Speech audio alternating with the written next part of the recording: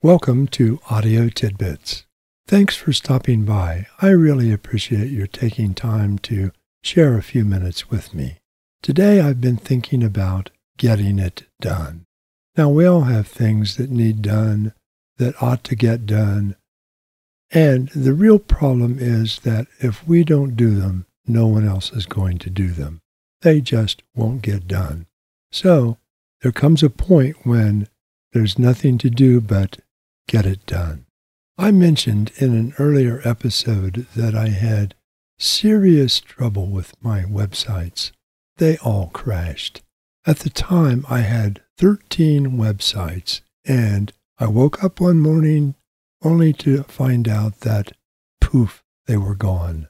Well, they weren't totally gone, but they were corrupted and certainly not working in a satisfactory kind of way. Could I leave them that way? Well, I could have. Would I leave them that way? Well, no. There was a real problem that had to be solved, and getting it done was high on the agenda. What caused the crash? I don't think anyone knows for sure. I don't think even the hosting company knows for sure why all of those websites crashed at the same time. I had what was probably a pretty typical reaction when everything seems to go south at once. I was frustrated, I was angry, and I was very inclined to point the finger. It must be somebody's fault. As it turned out, it was definitely someone's fault. It was that nefarious soul that snuck into my databases and caused them all to become corrupted. I even had a little inkling that maybe having 13 websites was the issue. Am I superstitious? Usually not. Do I think 13 is unlucky? Well, maybe not. But I'm pretty much like everyone else. When 13 gets into the mix, there's a little voice inside that says, you better be careful, even if you don't want to listen or admit to hearing the little voice. It's nearly a month later now, and fortunately, everything is back up, is working correctly, and if the truth be known, it's probably working better than it was before it crashed. Does that make me happy that it actually crashed? Definitely not. Nope. Even I'm not that oblivious to reality. But nonetheless, it's a whole lot better now, and that's a good thing. As it turned out, getting it done worked out pretty well this time.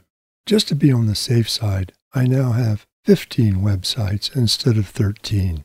If you want to check them out, one of the new websites is called itsmycrisis.com. It's pretty interesting if you ever have to help people who are in crisis situations. It has some advice and guidance, some tips and information that I think you might find pretty helpful. The other one is successtipsforkids.com.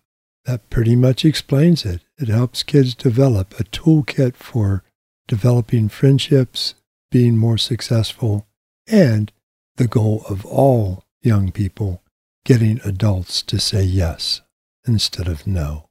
So if you get a chance, check out itsmycrisis.com or successtipsforkids.com, or if you're really adventurous, check them both out. The only point is that sometimes getting it done is the only game in town. It probably comes as no surprise that Kevin has one of his great tunes that's actually entitled Getting It Done. So, without much else to say today, I'm going to simply turn it over to Kevin and share his music with you. I think you'll find it pretty good, especially if you think about getting it done as you listen. Okay, here we go.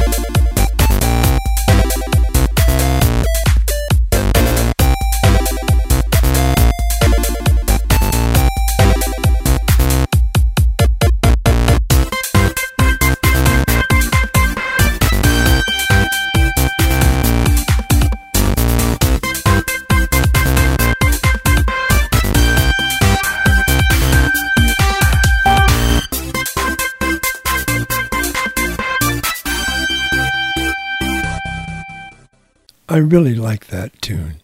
It is certainly the feeling you have when you're getting it done. And I particularly like the end. No flourish, no fanfare, no nothing. It just stops, which is how it is when we're getting it done. We hustle and hustle and hustle and hustle to get it done, and eventually we get it done, and then poof, that's the end of that. So I hope you enjoyed it. We'll talk next time.